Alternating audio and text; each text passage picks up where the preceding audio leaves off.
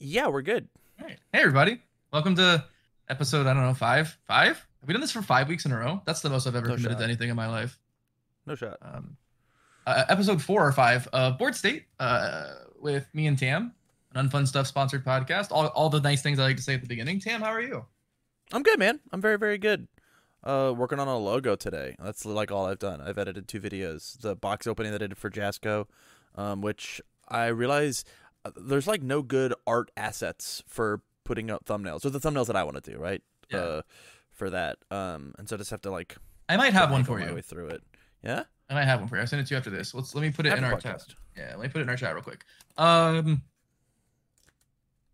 how was your pre-release weekend? You know, it's kind of like release week, right? Because some stores, based on the package they were allowed to sell product and like let people open products. So how was like your pre-release, your release week, I guess? It was good. Been good. I went across the border to Des Moines, no man's land, to play some games. Streamed it. Might have ruined one of their tables. Who knows? They had those plastic tables, and I had and you had it like clamped in there. C clamp. Yeah. It was like warping a little bit. I was like, it'll be fine. I'm sure. Sure, I won't have to buy them a new table. Yeah. But yeah, it was good. Only played my 2 rounds. They did something really cool with the pre-release where everybody got the same pricing. So it wasn't scaling pricing. You got your 6 packs, and then after you finish round 1,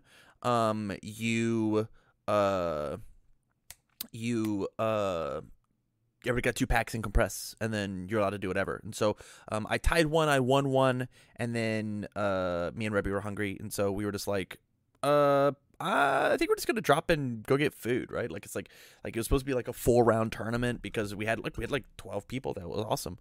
Yeah. Yeah, it was incredibly fun. You were in Twitch chat being very mean to my girlfriend. Hey, I wasn't being that mean. I've been meaner to other people. You've been meaner. That's maybe not to her, but sure. Like that was just the tip. That was like the tip of the iceberg. There's a lot more under the water. There's so much more. Yeah. Rage inside my body. It's hard to believe how much rage lives inside my body. Cool, man. But it was fun. I've just been jamming games. I'm so happy that we have set 4. It is exciting. It is exciting to see what set 4 is doing. We're only we're less -1 days into the set, right? Comes out tomorrow, technically. Yeah, it's tomorrow. It technically becomes legal in 4 hours and 53 minutes. Does that mean I can play set 4 stuff at Unfun Stuff? Yeah, Unfun Fridays, it's fully legal on Unfun Fridays. Yeah, it's fully legal. Oh, yeah. Huh. So if you own your stuff, what I want to make. Yeah, I have this vodka deck together, but I don't know if I'm good. So what I'm gonna play now. Yeah. He said it was legal today. Cool, man. That sounds awesome. Did you open anything cool so far? I didn't see your box opening stream, so. No, I got a US of Smash. I don't know. I feel like with the case that I got coming from Unfun Stuff or your Unfun product, use good Andrew or Tam card or whatever they are. Get 45% off your order, and when it ends up being 5%, don't blame me. Oh. No, I just getting the things. The deck that I want to play competitively is only has 2 cards of set 4 in it. And they're commons, and so there's that. Yeah. So I got the 2 good ones that I needed. That's fair. Cool. So I drove to Miami. All right. Well, I drove to Unfun Stuff. Actual. Wow. Bromley's birthday was recently, and the last time I was in town, the shop was opening. We left like the day before Bromley gets a day off. Jose had a show, right? Goose wasn't in town.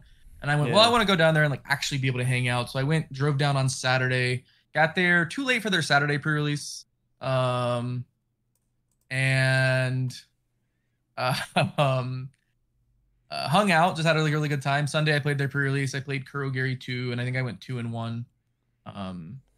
It was fun. I didn't open anything that cool. I have had really bad luck with like if you count the world premiere, I've had really bad luck with my openings for the pre-release.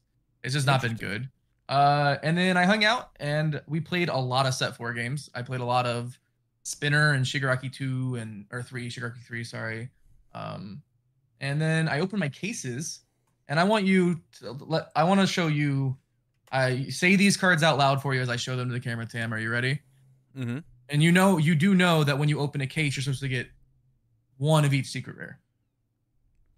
Yes. All right. One of each secret rare, and you're supposed to get one XR. Yeah. All right. United States. United States. United States. Capturing Bakugo. What is it? Hold hostage? Yeah. Whatever the fuck that. I got a case with 2 United States of Smash. So I was very unhappy because like before the event, I was telling everyone like, yeah, I actually don't feel the need to own 4 United States of Smash because I just don't particularly like the card. And I want to own 2 hold hostage. So 2 cases is perfect for me. I'll walk away with 2 hold hostage and I won't need to own. So I bought the last 3 boxes of a case and got the hold hostage out of it. So I do have, I do have 2 hold hostage, but I spent like $290 more than I planned on. So it's cool, but I got all my XR characters, not all of them, most of them. I started working on like, I always pick like 1 or 2 XRs from each set that I want to grab. So I need 1 more League Invitation and 2 more Saving Bakugo. And those are the only XRs I want from this set. Have you seen the XR for Blood Transfer or whatever that card's called? Yeah, all the Hotogo, a lot of the ones with like the custom back or the like the asset backgrounds look really good. Full art XR. It is crazy. I've never wanted an XR, and that one was like that triggered my Yu-Gi-Oh brain of like max rarity. I was just like, oh no. Yeah. Whoa. So hopefully everyone watching and listening had like a good pre-release and release weekend. This will probably go out like the rest of the world sometime this weekend just because we were a little late because I was in Miami and that's why I wasn't there for the Tuesday podcast. That's why we're recording it on Thursday. That leads into the news of the week. There's a lot of news, Tam. A lot of news. I should go pull that up at some point, huh? So I can actually kind of read it as well. I don't know the order this all happened in, but there was a big document release from Jasco. Some rules got updated primarily with additional costs and echo. They made it where the echo discarding a momentum is an additional cost. So if you discard the momentum and your echo, the response gets canceled. You lose the momentum, or if you fail the cards, you lose the momentum. And then they fixed United States of Smash to say all of your ready foundations. Mm-hmm. So you can play it as like your 4th or 5th thing and not be, ruined. Magni got the colons added to their character card because before you actually could not play the enhances because there was no cost. It was just text on the card. Teamwork got hit with 5 or more different symbols. Totally chill. Yeah. Force Quirk activation is the next this enhance step because as worded, you would do it and it would just sit around and they just weren't allowed to enhance unless they destroyed their foundation. So now it's this enhance step. Most people were playing it as this enhance step, right? Whenever we were testing, but like the wording was nebulous. Binding Armbar was just missing rival on the card. Before it was commit and freeze 2 of your own foundations, and now it commits and freezes 2 rival foundations. Tight. Yeah.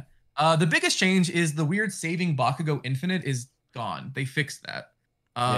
It's after one of your other foundations is flipped due to a rival effect. The saving Bakugo Infinite can still happen in exactly 1 situation. Go on. It's very funny. If Bakugo 2 tries to flip 2 of your foundations and you have 3 saving Bakugo, you draw until you're satisfied. Huh. Yeah. It has to be, they have to make you simultaneously flip 2 foundations of their choice. And so it's funny because Bakugo cannot save Bakugo. He is the one being saved. Thematic. So yeah. So all the like little changes there on erratas. The biggest news. Quick anecdote. I played a game on stream. Yeah. I think I was playing. Might have been like Kirigiri or something, versus Ojiro 1, and I opened 2 of these, and he goes, "Huh, I don't know what to do." And I said, "I'm gonna commit these so that your deck somewhat works." Yeah. It's like you literally I get out 2 of these and you can't win. You just can't. Yeah. Abysmal. Yeah, that's one of my favorite characters. It's actually very bad design, truthfully. Yeah. Internship with Best Genius, stuff like that. Your opponent chooses flipped are effectively against 3 symbols unplayable, right? Yeah. Like and it's not even that, like, this is not a deck building choice. yeah. It's a 0/5. Yeah. I'm putting it in. Yeah. Putting it in protects against seizing the advantage, right? Like they have to choose this one the same way they would have to choose. They had to choose Chivalrous, or they had to choose right. for struggling with studies. So those are the big like errata changes. The little infinite thing is dead. The other big news from regarding Jasco.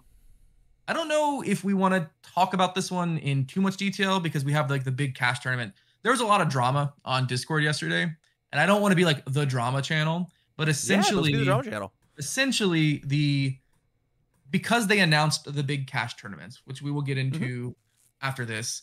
Some people pointed out, oh, cool, the Plus Ultra promos are legal and they're still mechanically unique, and they still have a 60 or 90 days where you can't redeem them.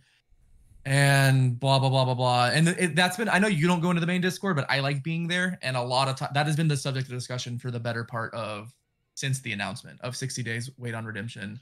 And some people are very unhappy.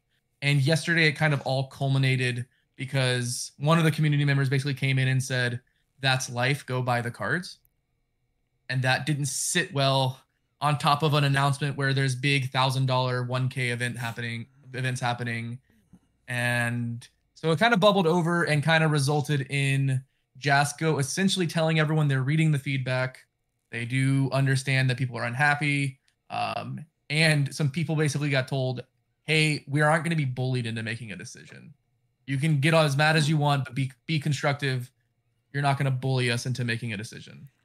I think that is completely and totally fair from Jasco's part.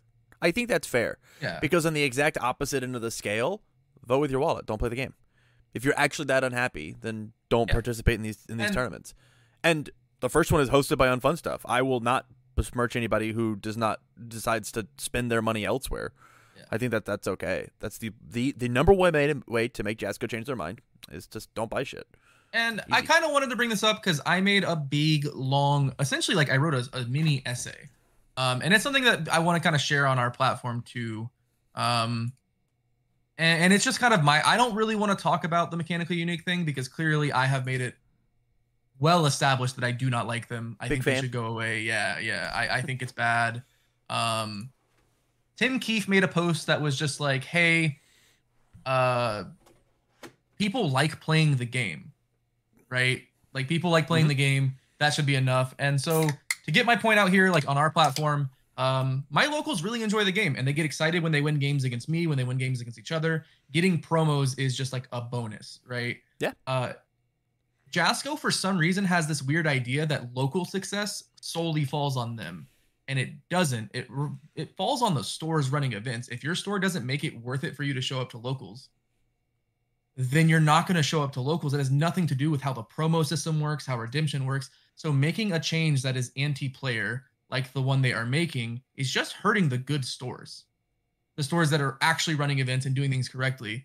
What needs to happen, what the real solution to this is we get rid of the weird, they're calling it, I think they keep using the word embargo, the 60-day embargo on redemption or whatever. They're using big fancy college vocabulary, you know? Love that word. That's a cool word. So what really needs to happen is Jasco needs to start taking steps to repair the damaged relationships with LGSs who don't trust the game, right? I can't get my LGS rep to respond to emails. I had to put a ticket in today asking about Plus Ultra 4, and the answer I got was, well, the LGS team handles that. And I went, cool, the LGS team doesn't answer emails. Like, you know, it's like... You guys don't have Plus Ultra 4 packs? Yeah, we don't have them yet. So... Interesting. They have to, Jasco needs to understand that like making changes like this that hurt the players that are trying to stop sales, stop stores from selling, they just empower the stores who are already doing bad things. Right? Like a bad store has bad locals, a good store has good locals. Jasco's done half of the job. The game is, I'll use the word I wanted to use because I didn't want to get banned from Discord. It's fucked up good to play. Yeah. Right? Half of their job is done. The other half is empowering stores to run cool events. Yes. And that's all that needs to happen. These weird redemption changes, they don't matter. Just stop doing stuff with them. Leave redemption as it was. Let people get their non-foil promos. I, again, have never had someone at my locals go, I own all the promos, I'm not showing up, unless that person was just showing up to sell promos. And even then, They were showing up to sell. They were showing up to get the promo, to go sell the promo. They still came to the event. Yeah, it is. It's just a weird thing. I think I've said this before on a podcast. It just reminds me of like them not paying attention to the stuff that they actually need to pay attention to. It's Metal Gear Solid 4, right? In like that first mission, you've got like these like two groups of terrorists fighting each other, and then you're just like this old man sneaking on a roof, and one of them spots you. Everybody stops what they're doing and shoots you. It's like I don't, you don't need to focus on me. You were doing your own thing. Go focus on something that matters and is important. Yeah. This is not it. This weird promo focus is interesting. Get me, instead of making this thing, why didn't we have events in February? And so last night, it like, the reason I wanted to bring it up as something we talk about on the podcast is last night it like fully bubbled over, right? It wasn't just like the two people who have been loud about it since it happened. It was like people coming out in large mass to be like, no, this is bad. And there was one person from the community who was essentially like egging it on, and being like, just go buy the cards. Was Sucks it me? To suck. No, it was not you. Wasn't me. No. It was not you. It's good. I was afraid I got drunk and Discord posting. And yeah, there was essentially someone who was like, "Oh, it sucks to suck. Maybe you should just go spend money." And then that egged it on even more. And this mostly came from, and I'm going to open the news article too, so that I can kind of give out the info and the details. This mostly came from an announcement of the Triple M thing, Monthly Monday Mayhem. Is there like an actual article for that? There is. I'll get it to you. Will you send it to me? Yeah. The Monthly Monday Mayhem. It is. Did they delete the article?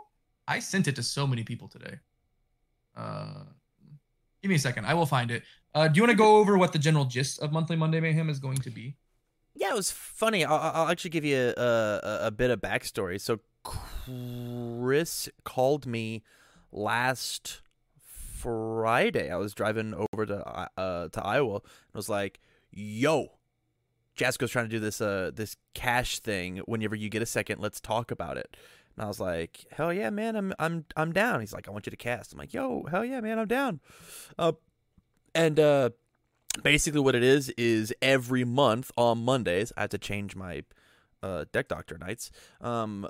Jasco is hosting or is empowering LGSs, at least this first one for Unfun Stuff, to do a cash run event, $1,000 webcam tournament, where top 8 all walks away with $125 in cash, as well as 2+ ultra packs and 2 regular packs on entry, which is what an insane W for Jasco on this idea. It's so awesome. How very, very cool. The Call to Paul, thank you. That is the link. Thank you, buddy. But yeah, it's really, really cool. And I want to say that the main reason to do this is twofold. Number one, big hyper competitive formats every single month. The best of the best. It feels like it could easily be like a reason for people to come out of retirement once a month and come the analogy of like, I don't need to come to class, I'll just show up and do the tests. People are going to come out of the woodworks to go every month score $125. Easy. And then 2, they're testing things like some new additional rules that are going to be changing over and over and over again. I'm excited to really talk and sink my teeth into like what this idea is, because it is way, way cooler than what was originally pitched to me. Yeah. So that's sort of, I got the same thing. I actually asked, I randomly brought up casting to Bromley, not like me casting, but like casting in general. And he went, "Oh yeah, do you want to cast a monthly event with Tam?" And I went, "Sure." Am I? And I said, "Are you sure I'm allowed?" And he went, "I asked and they said it was okay." And I went, "Okay." Hell yeah. So the Forbidden Casting Duo. This The time, dream team. Yeah. The last time this happened, someone lost $1,000. At least $1,000. So At least $1,000. So the monthly Monday Mayhem, kind of looking in the article now, each month tournament organizers will be hosting $1,000 cash prize webcam tournament featuring special deck construction formats. The first one is going to be your character has to be from the League of Villains. So that includes from set 4, the Clash decks, the Quirk packs, the Plus Ultra packs, and pre-release characters. Makes sense. So you've got to play something that came out with set 4. So the 8 characters from the set, the Clash deck characters, Magne, Innsmouth, and Compress are the 12 legal characters. Your deck can contain cards from any set. You can even, if you want to play a buddy block of a character from another set, it can be in your deck. But if you go to sideboard, you can't make that your character. Your character has to be from set 4. Registration will open in about March 6th, so like in 4 days. And then the tournament is March 13th. Some players will get free entry if you post your deck on social media using hashtag #MyVillainDeck. 8 people will be randomly selected for free entry. That's cool. I didn't know about that. That's fucking rad. Here is the issue with this announcement. Everything 100 wins, right? This is very cool. This is what people are asking for. They announced these tiebreaker rules. Yeah. But they didn't give the premise for why these tiebreaker rules exist. Do you know why? Do you know why these exist? No, I have no idea. I believe these events are going to be limited to 64 people. Interesting. And that means the top 8 will all be the players who were 3-0 after 3 rounds. Huh. And because the event is limited to 3 rounds, that means we can't have draws, because it'd be real bad to tell someone you lost $125 based on 1/10 of a percentage. Yeah. Right? Totally. The new rules that are being implemented is that when time is called, the round ends. If you won game 1 and you're in the middle of game 2, you win the match. If you are tied 1-1, whoever has the most health wins. If health is the same, the next person to take damage loses. Here's the issue with that. If I'm on a symbol with Muscular and we're going into game 3 with 30 seconds left, I'm going to present Muscular as my character. Yeah. And if you are not playing Muscular symbols, I win the match. Yeah. Here is sorry.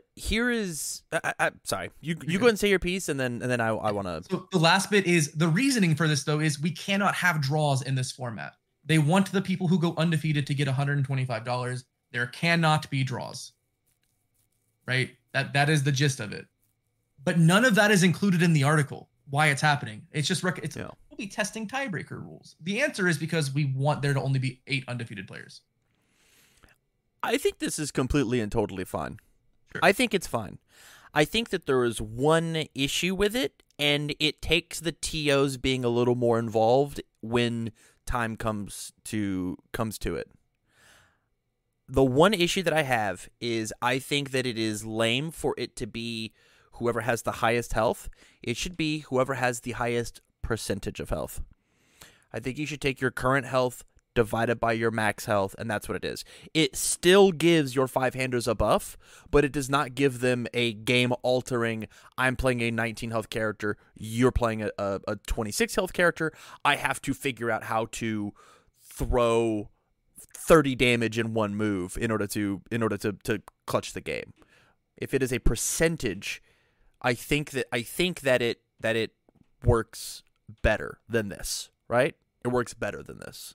And the biggest issue with this for me, with damage taken or life loss or whatever, is like there's always corner cases, right? Am I then punishing the Shigaraki 3 deck that's on death playing brute strength because he brute strength himself to 9 and did, only did 12 damage? So I've taken 55% of my life to my own effect. Yeah. Like, you know what I mean? Like but I also dealt more damage to you, kind of thing, right? Like I did the damage. I think that is okay because that is a read you have to make for this particular tournament, right? Like, for the same way that I wouldn't, if we were playing a singleton format, I wouldn't play ectoplasm clones. I wouldn't play ectoplasm in a singleton format. You're punishing all the ectoplasm characters or players because it's a singleton format. Sure. He should be allowed to play 2 boos. No, that's the format that exists. Yeah. That's rules as written, and it's a test. We will 4 words. We will be testing. Yes. New tiebreaker rules. And I don't hate it, but I wish instead of Chris Bromley having to come in and be like, "Hey guys, I was assured this is only for this," it was just in the article. Sure. Hey, we have to have 8 people go undefeated. Ah. We don't want to take money away from someone because there was an unintentional draw or something, or like, you know, you had an unintentional draw or whatever, right? You have to come to a conclusive winner in order to fit the parameters. As far as how much these tournaments cost, we don't know. Bromley told me $10 is what he was told. $100. Yeah. You're gonna make $25. Yeah. No, that makes sense. That makes sense. There should be some kind of. There's got to be a better way. It's just okay. So it's one of those things where we make an announcement, and the general gist of the announcement is very positive. Except we left out like 3 lines of text that would have made people not freak out. Yeah, totally. People still would have freaked out over the tiebreaker rule. I know there are people who have already said, I don't want to play this format, not because of the League of Villains set 4 only thing, but because I don't want to have to live in a world where, like, if I don't play muscular, in my sideboard, right, then I could just lose the match on accident, right? There are, and that's fine. You know, you vote with your wallet, don't play in the event. You know, Bromley said that, like, he as the guy running the first one, he wishes that wasn't the case, that you would, you know, give it a shot anyway. You have to play 3 rounds and you can win $125, and if rounds are an hour and 10 minutes, that's what, like $40 an hour. If they're not an hour and 10 minutes. Oh yeah, they're gonna still, they're like 10 minutes. There's no 10 minutes overtime because the game will be over. Yeah, it's done. The likelihood of us being at the same health is so minuscule. Yeah. And it's 1 point. Cremation's gonna pop, baby. I'll enhance. Wait, I'll lose a health for cost. No, wait. Yeah. No, my hubris. I think it's cool. I am excited to cast the first one. You know, I might jump in the second one or the third one or whatever, and give it a run. But it's definitely very, it's very cool. It is basically what people had been asking for, was like, if we're not going to get provisionals, how am I going to get this like competitive play? There are positives and negatives with it. I think running it on Monday, limiting the number of people who can enter, means it's not going to be that same feel of like an 8-round weekend tournament where I like got to jam games. But everyone's going to be like trying their ass off, and people are going to be bringing their best stuff. It's not going to be, you're not going to play round 1 and 2 and have your opponent go, yeah, you got the win, man. I'm going out. Like, you know, like every round is going to be, all 3 rounds are going to be like here for intense. promos. Yeah.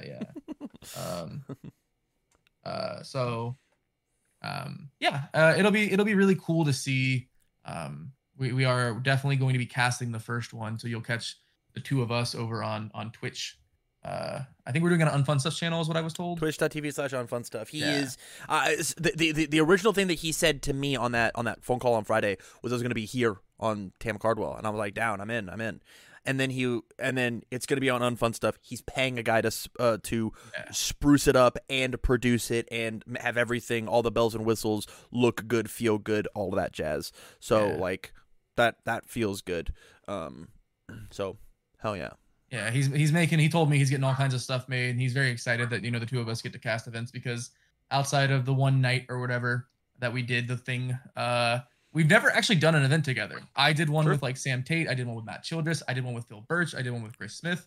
I did one with, I think that's it. I think I said everyone. I'm Levi Pilled. I think I only did it with Levi and you Sam did it with Sam once. Yeah. So the 2 of us never really got to cast anything together. I did it with Nil when I got told the wrong time, and I didn't wake up in enough time. Yeah, you did do the one with Nil. So, so that's really cool. Those are kind of. What's our dress code? Do you know? We have to talk to Bromley. I have no clue. Yeah. Do we know tank tops? Guns out? Yeah, I have tank tops. Hey, I pay a lot of money to make my skin get permanently marked, so like I'm always down to wear tank tops. I'm in, and I'm so white. Everybody have to wear shades at home. I don't even know if I've ever really had this one on your stream. You know, I got all kinds of stuff to show off. So we got the skull up here, right? That's what X-Men character was that? Is that Death? Sure. Hell yeah. Sure. Yeah.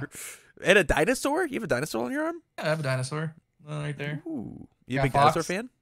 I got this jellyfish that unfortunately, as I get older, will start to look less like a jellyfish and more like something very phallic. So no, this wasn't the intention. No, that wasn't the intention. This left arm, not to get too off topic, was just stuff I like. And if you notice, it's all half color, half black and white or gray, right? Yeah. So it's like color flowers, human skull gray, dinosaur skull gray, flowers color. The jellyfish has these like flowers instead of tentacles. I like flowers; they're cool. There's like this dagger thing. I like flowers; they're cool. Yeah. So this left arm is all like things I like done grayscale and color, and then my right arm is the X-Men stuff, right? So we got the Gambit. I don't know if I did the magic. I had the gross arm, you know. So yeah. I don't know. That was really off topic, but was there any other announcements that we missed? No, as you said, I barely lurk in that main Discord. Mm-hmm. I just I sleep during the time that I could do it, and then I wake up and I just go live. Like I just don't, I just don't care. Probably to my own detriment. Yeah. But I think it's gonna bring us to our main topic, right? Yeah. Advice for losers. And how to take it. And how to take it. Advice and for give losers it. and how to take it. Yeah. So this entire idea that I wanted to talk about was deck building truly is one of the most magical things about our game. It's really, really fun. It's really, really special. And there's so many different ideas that can blossom, talking about flowers, in when it comes to deck building. How do you take advice when I ask somebody, hey, what do you think of my deck? What do you do to make your deck what kind of mindset do you have to be in order to receive this feedback and flip the coin when somebody asks you, can you look at my deck? What's a good, proper way to give them this feedback? How do you help somebody and actually help them as opposed to flip? Yeah, it looks good, man. Like what goes into like being a good advice giver and taker? I would say, and I think this kind of to start us off, this is the first thing. And it's the most important thing I have started doing whenever any of my locals send me a deck, whenever someone on Discord sends me a deck, whenever us as teammates, right? If you send me a deck, my first question is always, what is our goal? Are we playing this to win locals? Are we playing this to do the cute combo once at locals? Are we doing it to win a provisional? Are we doing it to top 8 or regional? Are we doing it to make people go, oh, do you remember that guy who played Aoyama 2 and got 32nd at a region? Like, what is the purpose, right? Like, what's the goal? Yeah, what is the goal? Because a lot of times someone will send me a deck and I will just start like tearing it apart, and they'll go, well, I only really wanted to do this so I could do this silly combo at my locals one time. And I go, well, at that point we got to look at, how do I make you do the combo? How I took all the things that did the combo out because they're not competitively like geared cards. Right? Combo's cute, but it doesn't do much. Yeah, but if that's what the purpose of the deck is, I have to kind of gear my advice around that. So I think the most important thing that on both sides, whether you're giving or receiving the advice, it's establishing what the purpose of your deck is. I want to take a regional and I want my name to be in the top 16, right? Yeah. Or I want to go to my locals. I'm totally cool going 2-1. I just want to do the cool thing. Right? I want to do the cool thing. Even if I don't win a match, if I get to do the cool thing, that's cool with me. Yeah. AJ, who I bring up, he works with me, Disaster in chat. I don't think he's watching. I think he's at Yu-Gi-Oh! Locals today. There you go. Lives at 175. Yeah. So for me, a lot of times with him, he's the one of the people who asks me for advice the most because we work together. We play games together. We're in multiple group chats together. And I always have to go, all right, are we doing something silly or do we want to play this at an event? Yeah. Because he loves doing silly things. Like he loves doing the silly combo. So yeah, one of my biggest streams that I do every week, I think actually like Mike, on average my biggest stream is just Deck Doctors, right? Mm-hmm. And so like I do this all the time. And so messed up. The first thing I do is give me the elevator pitch. What is it that you're trying to do? And there's some people that are like, I just want like a good deck. And like, I genuinely think that that's like really hard to go off of. It's tough to be like, just give me the best 50 cards you can. Mm-hmm. I'm just like, as we get more sets, man, this is going to be significantly harder. Because there's like a lot of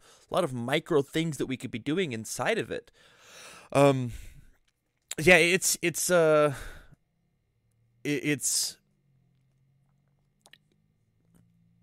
it really is about communication. What is it that you want? What do you want out of it? Um, and then I think the second big thing when it comes to both giving and taking advice is a Bruce Lee quote of "Empty your cup." Be open to all possibilities that exist.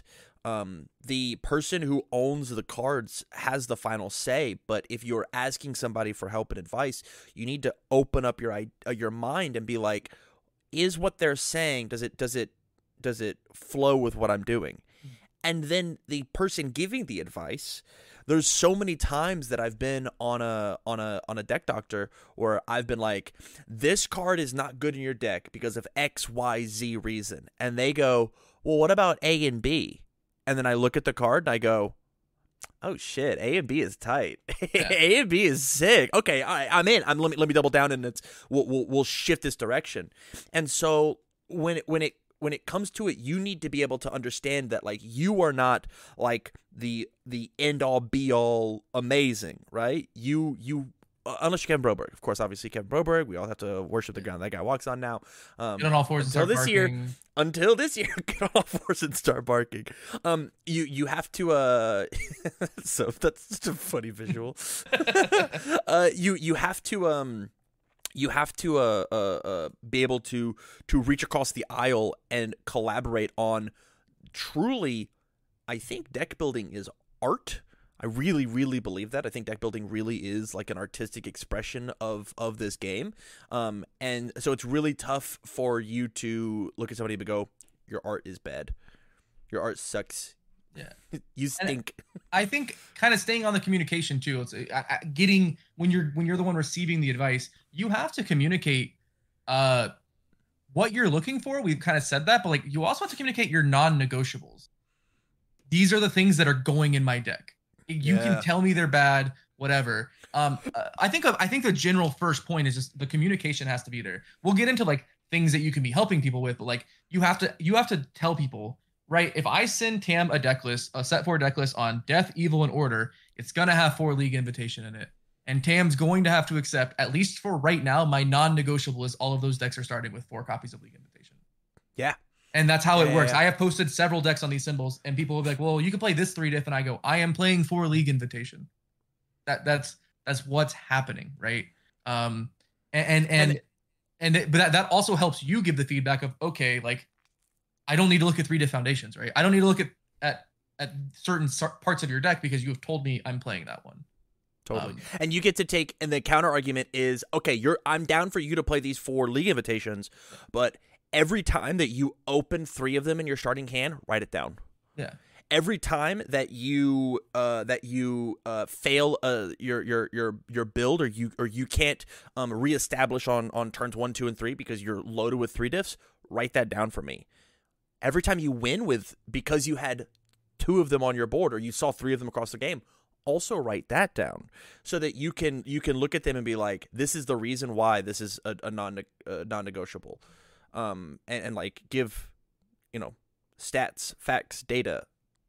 Yeah, and Feelings I think are fun, but like it's way easier to defend your argument of this is a non-negotiable if you're like, this card has won me so many games, and it hasn't lost me a bunch of games. I think continuing on the communication thing too, on giving advice, I tell everyone who sends me a deck list that if it has green cards in it, I'm telling you to take the green cards out. Again, my data and in my playing of the game, skipping a foundation for a green card if you are not Momo Yaoyorozu or playing a banned card is not worth it. If you are playing Unwavering Slash, play the green cards. If you're playing Momo, play the green cards. If you're playing Momo 2, you can play the green cards, right? If your character doesn't expressly do something with assets, I say green cards with assets. I'll say exactly what the card type is. I am going to tell you to take the asset out. Because in my opinion, it should just be a foundation. Now, we are pushing the power level on assets, and that will change. But I think also knowing your limitations, because of how much expression is in our game as far as deck building goes. You called it art, and it's like the coolest part, right? And for me, my expression is I'm not going to play assets. Sure. Right. I think you should almost always choose to build a foundation over an asset. There are very small corner cases where that is not true. I think like if you're playing against a deadlock you're not allowed to play against, yeah, your foundation might be better than an asset because you're at 10 foundations or whatever. Yeah, the big first tip is communication, because I think it's just like establishing, especially like the first time someone asks you for deck advice is always the most awkward, because you don't know how they react to like certain things. It's also a feeling. I do really well when someone says, that's not a good card, your deck is bad, you stink. AJ, the example I'm going to use for a lot of this, AJ does not take that well. AJ does not take, your deck is bad, that card stinks. Don't fucking do that. It's art.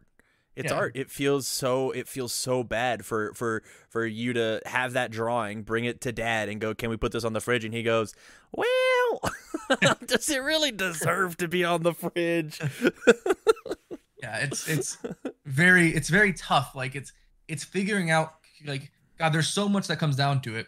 That's why I love the sponsored play your team aspect, because I'm just gonna tell people who are trying to go win a regional, hey, this isn't good. Like, this is just flat out not good. Don't do this thing. And if they have a reasoning, I'm willing to accept that. I'm willing to kind of hear them out on it. But like,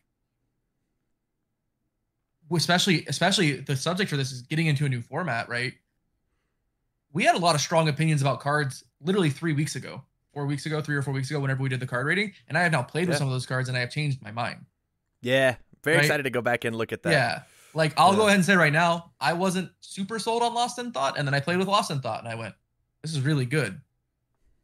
I mean, and you're the one who was like, this is a very good card. So like, yeah, it's I don't want to keep repeating, but like, it's just so important to establishing like the communication styles and like how you respond well. It's going back to the same person repeatedly, someone you trust, because then you're able to actually build this like repertoire of like going back and forth of like, I know that this person wants me to say this, not wants me to say this, but like wants this kind of feedback, right? Yeah. I know Tam, for the most part, is going to be perfectly okay if he hands me a deck and I go, this is awful. Like, or like sometimes I straight, I'll go, I don't get it. What are we doing? Right? Can I use an example in real life? Yeah, go ahead. Your Life Ochako deck that you said that you wanted to take to Worlds. Yeah. I played that deck a total of 1 time. Yeah. I don't know if I drew bad. I don't know. But I pulled my hand and went, I'll build 3 paths. And this isn't what Ochako's supposed to do. I'll draw my hand. I'll build 3 paths. This isn't what Ochako's supposed. He's supposed to be dead. What is happening? So like that's a perfect example, right? Because that's a deck I handed to my buddy Zach, and I was like, let him play it into locals. And he played it once, and he went, am I missing something? And I'm watching over here losing my mind because I'm like, oh, there's all these buttons you could be doing. There's all these things you can be doing. And then he played a second game, and he started doing the things, and then it all started working together, because again, deck building is complicated and hard and tough. And so the feedback, sometimes deck feedback is hard because you have to play a deck sometimes. Totally. My first thing, if someone hands me a deck in person, I'll go, do you have 2 decks? And they'll go, yeah. Or if they say yes, I go, let's play, but I'm playing this one. The one that you're the one they want the feedback on. Yeah, the one they want the feedback on. Right? I'm playing this one. You play your other one, and you do play. Don't baby me. Try to kill me. Make me play defense. Let me play offense, kind of thing. Because that Ochako 1 deck, if I would have sent it to you, you would have looked at it and been like, that's a lot of cards that say words, right? Like that. Those have words on them. I don't know what the words do together. And then if you played it 2, 3, 4 times, you'd start seeing all of like the buttons that happen, right? Yeah. What about you? What's your next little advice for losers, or how to take advice, or how to give advice? I think a big piece of advice, honestly, is give up. Don't be so married to an idea. And it is totally possible that you should shelve it. It doesn't work this format. Right? A good example is literally the deck that I'm playing for Unfun Fridays, possibly. I guess that Force Legal. It is Relentless Barrage Bakugo those are 2 set 1 cards. Not possible set 1. There weren't enough punch or death punches, right? So give up on the idea, shelve it in the back of your head, and go, maybe in the next set it'll work, right? Which brings us to like the idea of it's set 4. How do I go back and fix all these decks? There are some decks that are going to take, and the best deck in the room, Tokoyami deck, is playing 2 cards from set 4, and it's Cremation. That's it. That's all that changed. It needs nothing else. It needs literally nothing else. But there's now a new ally engine that you could put in Tokoyami as well, which is super cool. And there's also like this idea of like this evil engine that you could put in the deck as well. And there's also this idea of But when it comes to the best deck in the room, 2 cards. That's it. Yeah. And so it is okay for you to give up on an idea and for your idea to be bad. And exactly opposite of that, it is okay for you not to give up, right? I think it is okay for you to stick to your guns and mold this thing into something really, really, really special, right? And a prime example of that is Lord Grimm, that Dobby guy. Yeah. He forced Dobby to do Dobby 1, not Dobby 2, forced Dobby 1 to do what he wanted to do, and it came from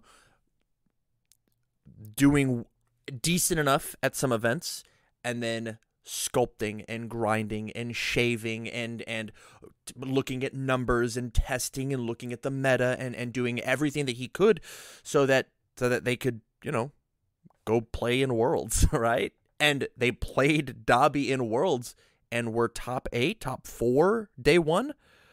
Like that, what an unbelievable success story of the exact opposite advice that I just gave of, I just told you to give up. And they didn't give up. he just kept doing it. I think a big part of that too about the give up aspect is it's not saying give up the first time you play it and you lose a match with it. It's saying you play this for 2 or 3 weeks, and even when you get to do the cool thing that you think is the reason to be playing the deck, it doesn't win you the game. Perhaps this is something we have to come back to later, right? Like your Bakugo 1 deck with Wilderness Barrage. If you tried it in set 1, sometimes you would do the cool thing and go, yeah, I sure guess you didn't die. I sure guess I only got to attack 3 times or 4 times or whatever, right? A big example for me for this is also, and I guess kind of tying into not giving up or giving up or whatever is, and I said it a little bit, I think handing your deck to someone else is the best way they can give you advice. Using another example, a meta deck that mattered, the Gamer Toga deck. The Life Toga Alleyway Ambush. Chris sent me a message. I was looking for a deck to play for locals, and he said, well, you should play this. And it was about 2 weeks before Pasadena. 2 or 3 weeks before Pasadena. And he said, we're trying to keep it like a little secret, right? We're not trying to like hide it from everyone because people know that Alleyway Ambush is a card. We're trying to keep it a little secret, so play it at your locals, give me advice, right? And I said, okay, sure. So I took his deck, and I played it at locals, and I came back. He's like, what'd you think? And I went, man, I wish that I had Heroic Strike in my deck. And I was like, if I had Heroic Strike, I didn't need to draw 3 Tongue Whips to win. I had to draw 1 or 2 Tongue Whips and or 3 punches and a Heroic Strike into 2 Alleyway. I was like, and he thought, and he put it in, and he played, and he was like, holy shit, you're right. Heroic Strike is messed up. He's like, when you go back alley, future charge, Heroic Strike, commit 4 into Foundation 3 Alleyway Ambushes, right? Or 2, whatever it was, right? Like, he was like, this is, and he was like, I probably would have never put it in my deck, right? Like, he was like, I don't think I would have connected those dots eventually. And then Jose, he top 8's a regional. Jose goes on and wins a regional with the deck, right? Yeah. It is, I think, one of the most, like, one of the things you can do best, especially if you're willing to play on Tabletop Simulator. If you own all of the cards and you're willing to play on webcam, someone sends you a deck, give them the base advice. Hey, I don't know how I feel about this. Explain this to me. What is the goal with this little pack? I see we have a small little like package here. What does this do? And then just go, hey, I'm gonna go play like 5 matches with this. Is that cool? Make sure they're not trying to hide it from the world or whatever. And if they come back and be like, all right, I played my 5 matches. Like, I think this is what I would do differently now. Like, or hey, this was really good, and I know I was questioning it before, and now I see what you saw. Right now, my brain is stuck on the idea of training with Gunhead and Twisting Azure Inferno. I'm stuck that like I got hyper fixated on work today. In Dobby 2, you can play Twisting Azure Inferno. You can +3 damage it. You can go my checks, and then every single one of your cards after that is hit with Training with Gunhead. Right? Yeah. From that point forward, and so I'm gonna have to go, and that's where I'm stuck at. Like for my Dabi 2 deck, is like that seems really powerful. How do I do that consistently? +1, +3 on everything is very good. Right, 3 damage Right. and right, and effectively +2, +3 because of Twisting Azure Inferno. Right. And the issue I've had with kind of going over the advice I've gotten on Dabi 2, the issue we're having is like, man, what do I do if like I only draw a single Twisting Azure Inferno and I don't draw 2? What do I do when my opponent has all this health? Or what do I do when one of the main feedbacks on the Fire deck that we've all come to the conclusion is this deck's really powerful when I can pass my checks. And that feedback led me to, well, what if I was the Chaos Symbol and I got to play First Day of Class, and I got to play Double Jab Pummel, and I got to play Freezer Burn, and I got to play all these cards that, Freezer Burn's on fire, but I got to play these cards that are not on the Fire Symbol that help me pass checks. Yeah. Sometimes if you're really married to the idea of playing a character, it's sometimes even completely shifting symbols. It's playing your deck, getting all of this feedback from everyone and going, okay, well, I want to play Dabi 2. Maybe it's not, maybe the issue is passing checks. It's I don't have quite enough speed. I don't have enough card draw.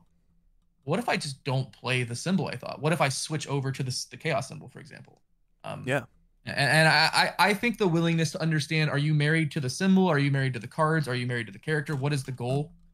Is a big part of like deck building and feedback in general, right? Like understanding, handing your deck off to someone. A lot of people played Fire. A lot of us have played Fire Dabi. As for on fun stuff, you guys have watched Tuesdays. You've heard people jumping in and out of rooms saying, "Oh yeah, we're running Dabi 2 into each other, whatever." And like a lot of us have come to the same conclusion that like the Fire Dabi 2 hands are nuts. When he draws it, he draws it. Yeah. But sometimes he does on 5 foundations or 6 foundations, check 2 3s and go, "Oh, I'm dead." Yeah.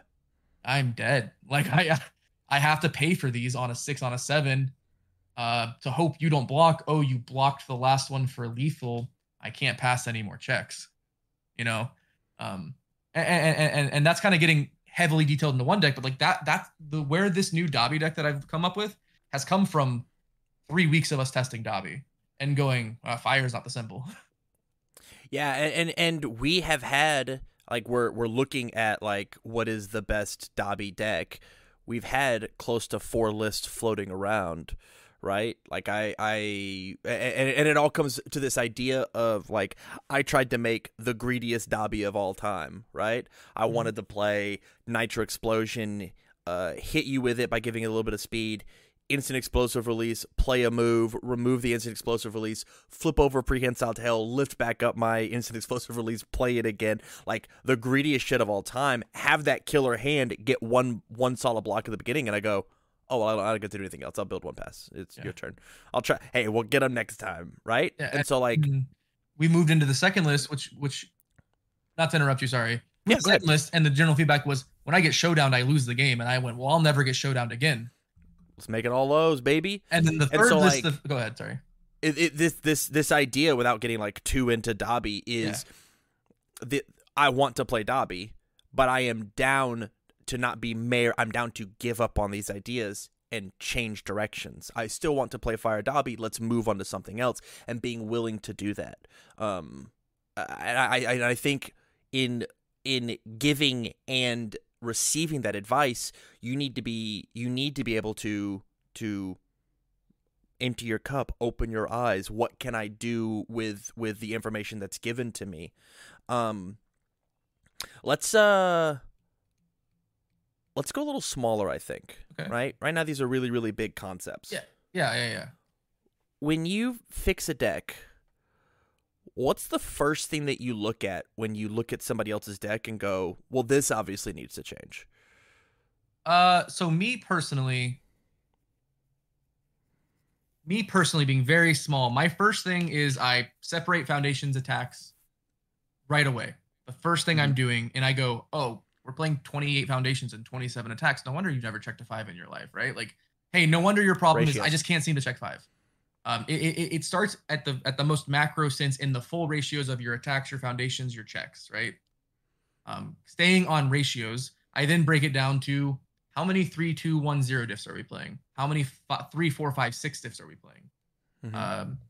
hey, I can't ever string out a kill, and I break down your attacks, and I go, that's because you're playing 19 5 diffs and 1 4 diff, like in 2 4 diffs.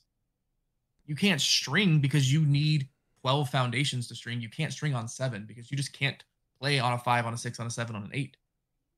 Even checking check 5s, 1-3 and it's over. Yeah, check 1-3, or even checking 5s. That last card commits all of your pieces, right? Like you don't get to use them.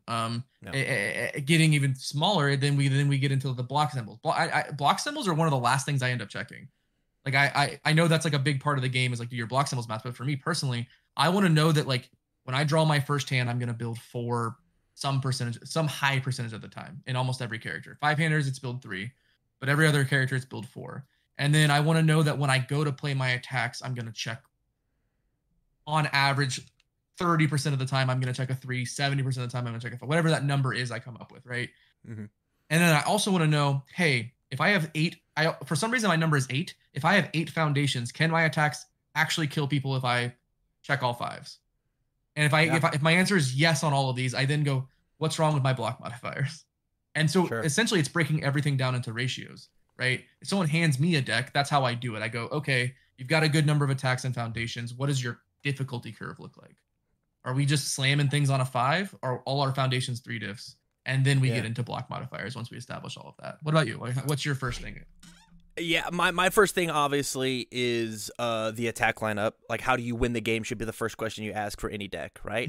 And so when you look at your attack lineup, you should ask yourself on if I had to kill you on turn 2, what's the best hand for me to do that? I built my 4. I'm forced. I draw 6 attacks. What are the 6 attacks that I want, right? And then you do ask that same question on turn 3, on turn 4, on turn 5, on turn 6, on turn, and you can do that for turn 17. What's the best 6 cards I could draw, right? And the answer should be different 90% of the time of like turn 2 versus turn 17.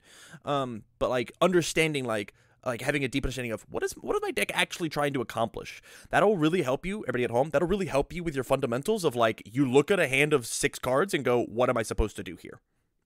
Yeah. What am I supposed to do? The next thing that I look at is exclusively my foundations, and I care that at least 1/3 of my foundation base, and it's actually with set 4 and the options that they keep printing us, pushing closer to like 50-50 of like, what does my spam look like? Does my spam have all 3 block zones if possible? And then is it at least relevant enough, right? I have been putting Enamored in my deck, in all my death decks. It's 0/5/2 low block, blank as hell. It's the most blank of all time. That card says it gets flipped with Tight-Lipped. It says flip me for +1 damage, and I am down for that because what I care about is my orange cards are so potent, they're so good that I want to do it. So like I want to look at your foundation base and go, you have all these gnarly attacks. Can you actually pass them? And then the other half of your foundation base needs to be things that, you know, actually tactically work with the foundation base that you have. There's no reason in your range package to play Let's Fight Bad Guys. Let's Fight Bad Guys is a 1/5, but it doesn't flip to do anything. It just doesn't do the thing. And so like you need to make sure that you are there to your foundation base works. From there, I think block spread is really important. And the reason I think block spread is really important at this phase if you hand your deck to somebody, if you hand your deck to me and you have 4 low blocks, that's the first thing I'm going to do is I'm going to put low blocks in your deck. Because the reason you're coming to me for advice shouldn't be hey Tam, will you help me fix my deck? That's the number one thing, because whenever you fight Lomu and you die, you didn't actually learn anything about your deck, right? The more even your block ratios are, the more of a chance that you have to play like an honest game. And it's in the honest games that you find out what can my deck do, not in the dishonest ones. Not when you blow them out or when I get blown out, right? Look at the on our bell curve. What's happening up here, and having a decent enough block spread matters, so that you don't end up on the ends. And so after that, then it is, okay, we're here, let's polish the deck and let's start taking stuff out. And that's where I'm down for my block modifiers to get a little more wonky, because then I look at the quality of what my blocks do. Not to bring this card back up, but like if teamwork is one of my power low blocks, it's okay for me to have less low blocks because that card is a 1 low block and is really good at blocking. I want to hold it for a low block so it can exist in my hand for a little longer. I don't feel like I auto have to review this card, you know? And so like looking at like what the blocks do matters. But I know like Chris Bromley, one of the best players of My Hero, will go and register a 6 low block deck and feel totally fine. But that's because he knows there's 6 low blocks in it. He's realized there's 6 low blocks in it, and he is down to just not do that. He's making that choice. I'm not Chris Bromley. There's no way I'd be caught dead playing a 6 low block deck. I don't want to lose to Lomu. I'd go scream in a public place with 300 people. I would lose my mind. If it was as simple as I just didn't register low blocks, you know. Yeah, kind of like I said, low blocks or block ratios are like the last thing I got. It's mostly because I think that like for me, you said that like you want to know how people die first. That's the first thing you do. I want to know my first thing when I build a deck is I go, what's the best my defense look when my opponent tries to deal 45 damage on turn 2? That's the first thing I do. I go to my foundations and my attacks and I go, all right, my opponent is Ojiro 2, and he drew a single copy of Student of the Art and 2 zones in his hand. And he checks the zone he needs on his build. What am I doing to not die? And those are the first cards that go into my deck. Sure. And that's why I struggle. Sometimes people will go like, oh, why are you playing this? And I go, I need things that make me not die on turn 2. How are you killing people? Any deck in our game kills you if it checks 5s. Like, sure. But that's also the people I've spoken to about playing the game. And like a lot of the advice I got was just like, hey, any deck in our game will kill you on 5 foundations when they go on a 5, on a 6, on a 7, and they check 5, 5, 5, or on a 5, on a 6, on a 6, on a 7. I check all 5s on those, and my character even does a little bit of damage. My character says +1 damage on it. I probably can deal 28, right? Yeah. Like, and so for me, a thought is like, how do I not die? Is like the first place my brain goes. I think that's totally fair, but if you are a wet noodle, if your deck just doesn't work offensively, then your opponent is allowed to bully you, and I think that's like I don't know. I think you can we might be getting into the weed of things, right? The thing. Yeah, but I'm saying like that's something you can figure out later too. Is like, how do I kill people? Well, I want to know how I don't die, and that's just how my deck building works, and that's what's worked for me at most events. That's kind of like sort of like the events I've done well at. My Kirishima 2 deck was solely focused on not dying, and I would kill people if I checked enough 5s. Or I would kill people when I drew the hand, right? The match I had on stream that you commentated, that deck, if you look at my foundations, I wasn't playing Homage. I wasn't playing Talented Baker. I was just playing things that say when my opponent does the bird thing or the Jiro thing or the Ojiro thing, how do I not die?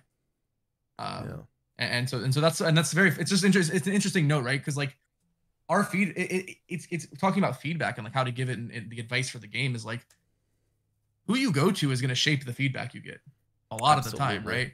Tam Cardwell wants to kill you. He's playing 25 attacks in his 58 card deck, and he wants to kill you.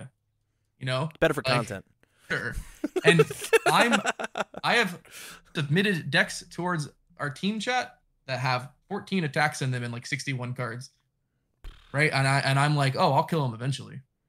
Like, and so like, yeah, I think that for me, kind of getting back in, kind of reining myself back in here from our little discussion we just had, is like, the block modifiers are important, right? That is a big part of your deck building. For some reason, for me, it's like 5th on the list, or block zones, not modifiers. I keep saying modifiers, and I think that might have confused some people. Yeah, zones. I don't care about 1s, 2s, or 3s, right? Like, I've never registered a deck on ice gliding symbols that have 4 ice gliding, 4 heroic lineage. Like, yeah, you know what I mean. So that's my thought process. I think that block mods matter, but I think block mods matter after you understand what the meta is.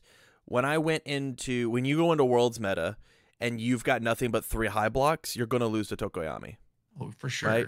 Because like you're gonna lose to Tokoyami, you're gonna lose to Jiro, you're gonna lose to Ojiro, you're gonna lose. So like block modifiers matter, but they're not like the thing that you should be looking at first when building, and when giving or getting. Like if the first thing someone does, you've got too many 3 blocks in your deck. You should redo this. That's like, very weird. That's bad advice. That's bad advice. I don't know if it's bad. It's just weird advice.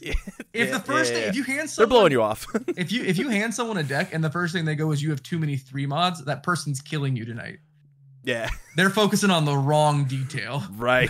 Don't go into a room alone with them. Don't let them, make sure they don't follow you home, because that's a very weird first buddy thing, system. right? Buddy system. Yeah, that's a very. If I handed Tam a deck in person and he went, "You got too many 3 mods," I went, "Oh no, our friendship's over. What did I do wrong?" We're sharing a hotel room. Yeah. So. Yeah. And I think that it's very important to kind of like break your decks down the way we just discussed, right? I think that taking what Tam and I said and building your own system that works for you, right? I would never make a deck the way Tam just explained. It's why, no offense, Tam, I can't watch Deck Doctors.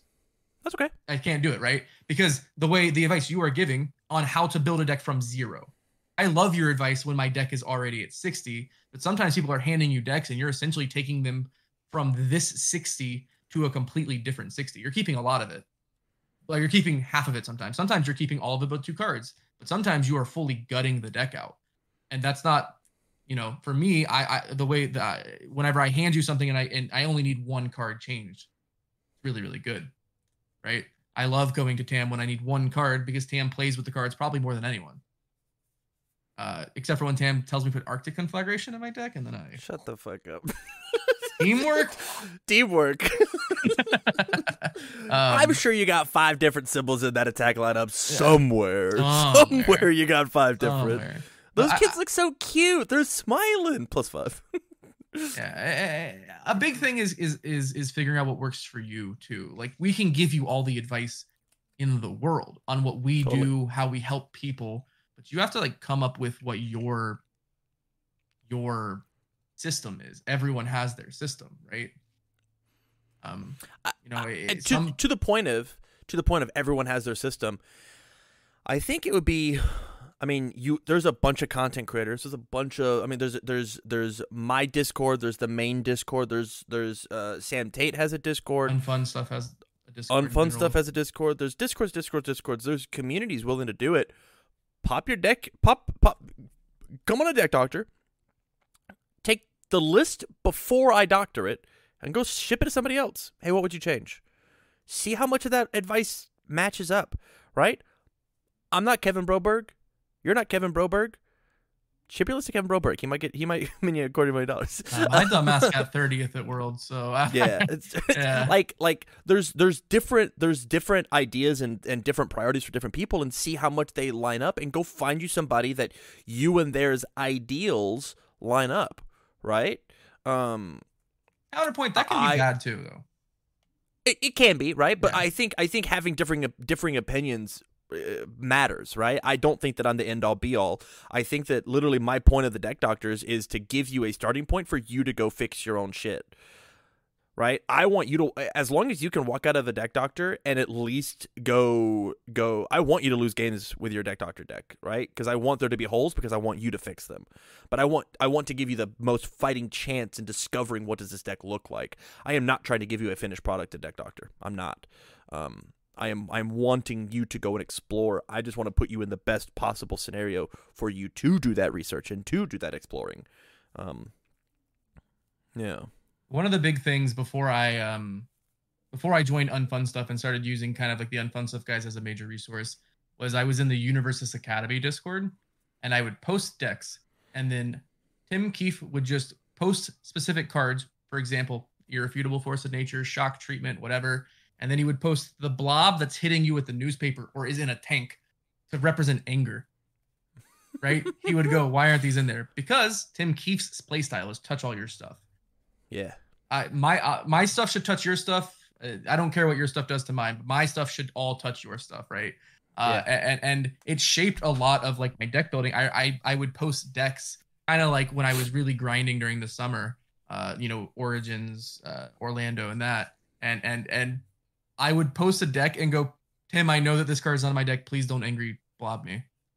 Like, And that was right before I joined Unfun Stuff. It was like about a month or two before I joined Unfun Stuff. And so like a lot of my deck building now, I tell everyone it's crazy that Christopher Bromley is my sponsor, because every deck I make is a deck that looks like a Tim Keefe deck, because all of my foundations commit your foundations or seal your foundations, or my attacks stun you or whatever. And Chris Bromley hates having his stuff touched. Hates it.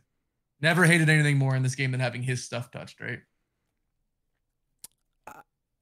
I think the maybe the last thing that I have when it comes to giving and taking advice, and this is really taking advice, but it is play with the deck before and after. Yeah. Right? I know you touched on it with play it to give the advice, but I think playing it to understand it and to like it like matters a bunch. Right? I want to shout out CM Yamato in chat. Working up to the point where you can understand those suggestions better is a huge turning point. IMO. I agree. I think if you don't understand why these cards are going in, then like the advice doesn't really help. There's been plenty of times where I have been on a deck doctor where, and I keep using that as like my example because like that's where I give the most advice. Where I've been like, "What do you think about this card?" And they go, "Oh, I don't know." I go, well, it's your deck. You tell me what of these two options I'm giving you, which one sounds better for you. I don't know. Okay, well then we're gonna take and put this one in at a 2 of and this one in at a 1 of, and you have to figure out which one you want to cut. Which is like, that's bad. That's like not good deck of advice. That's, hey, I'm half doing my job, but it's because like you're not willing to meet me there. Sometimes the answer is I don't know, and you do have to go and play with the deck, right? Especially bad, cringe, tongue whip, Life Ochako decks. That card, it doesn't even have a charge on it, Andrew. Why would you put that card in your deck? Tongue whip doesn't even have charge on it. It can't go to momentum. Andrew, it doesn't make sense. Amphibious Ambush is in the deck. But what if I never draw Amphibious Ambush? Then you drew a 5-low for 5 that says all of my moves get +1 speed. Or you drew... Oh, I hate it here. I guess I did. Or I guess I did do that, didn't I? Yeah. Or you drew, I don't know, your opponent blocked your 3 Meteor Showers because they're dumb and 4 highs for 5s. And you went, oh, I have these 2 Tongue Whips and you blocked 3 times. I guess these are 7 lows for 8 and 9 and they kill you. Whatever. I think one last point I have, and then we can kind of wrap up and kind of do the wind down here, is I think being able to critique your own deck. One thing I have started doing with my locals who are trying to get more and more competitive is I will pull a card out and go, I'm going to tell you I don't like this card. I want you to tell me why I don't like it. Ooh. Sell me on it. Sell me on this card. Yeah. I think you should cut this card. I'm not going to tell you why. Why do you think why do I feel that way? Tell me, think of your deck when you draw this card. And then I give the advice and they go, you're right. Or they'll say, hey, I can't think of it. And I go, this is why. When you draw it in these situations, like, what is it doing here? What is it doing there? You know, this card isn't quite what you want it to be on. You want this on turn 2 and you don't see it on turn 2. It's pointless. Why are we playing 4 of it? Or we only want to see this on turn 7. Why are we playing 4 of it? Right. I did that today. AJ handed me his Kurogiri 2 deck before. I don't know if we talked about it during the podcast or when we were getting we talked about it a little bit, I think. And I separated out his stuff and I was like, okay, so you have two weird things happening. You have this part that wants to be this like 5-hander that's like in a plotting control deck. You're stuck in the arena with me, and you have this other half that's slamming Hulking Grimace. And I went, I'm gonna tell you, critically think about these 2 piles, right? Yeah. Why don't I like this pile? Well, because your foundations and everything else says you want to be the plotting slow control deck. You're not playing Brute Strength. You're not playing Nervous Habit. You're not playing bench press. You're whatever it is. You're not giving damage. So what is the point of us trying to play? Like, we're not. The only time Brute Strength is really cool in our deck is when we form it with Kurogiri. Your foundations are all your moves get minus speed. Your moves get minus damage, kind of thing. Like, maybe we want to be this plotting throw control deck similar to Mineta 2 where we get to block with Showdown from our discard pile, kind of thing, right? So and it's been helpful. I did it at locals last night. A buddy of mine and I went, what was the worst card in your deck? Why didn't you like it? Like, similar to how we've done with the team, is make people think critically about their own deck. It's both. My point is for both advice and giving and taking advice. Think critically about your own deck. Make people think critically about their own deck. Don't just tell me the good things about your deck. Tell me what you didn't like. What didn't, and also before just like blanket telling someone this card's bad, have them think about like why hey, I think this card's bad. This is why. How do you feel about those situations? Right? Yeah. How do you feel about those situations that I brought up, kind of thing. So, and I think it's been really helpful. I think overall play level at my locals has gone way up in the last few months because we've gotten a lot more. They've been asking for more advice, and I've also just told them I'm gonna be an asshole. I'm gonna be very critical because that's how I respond. Sure. I want you to be an asshole to me.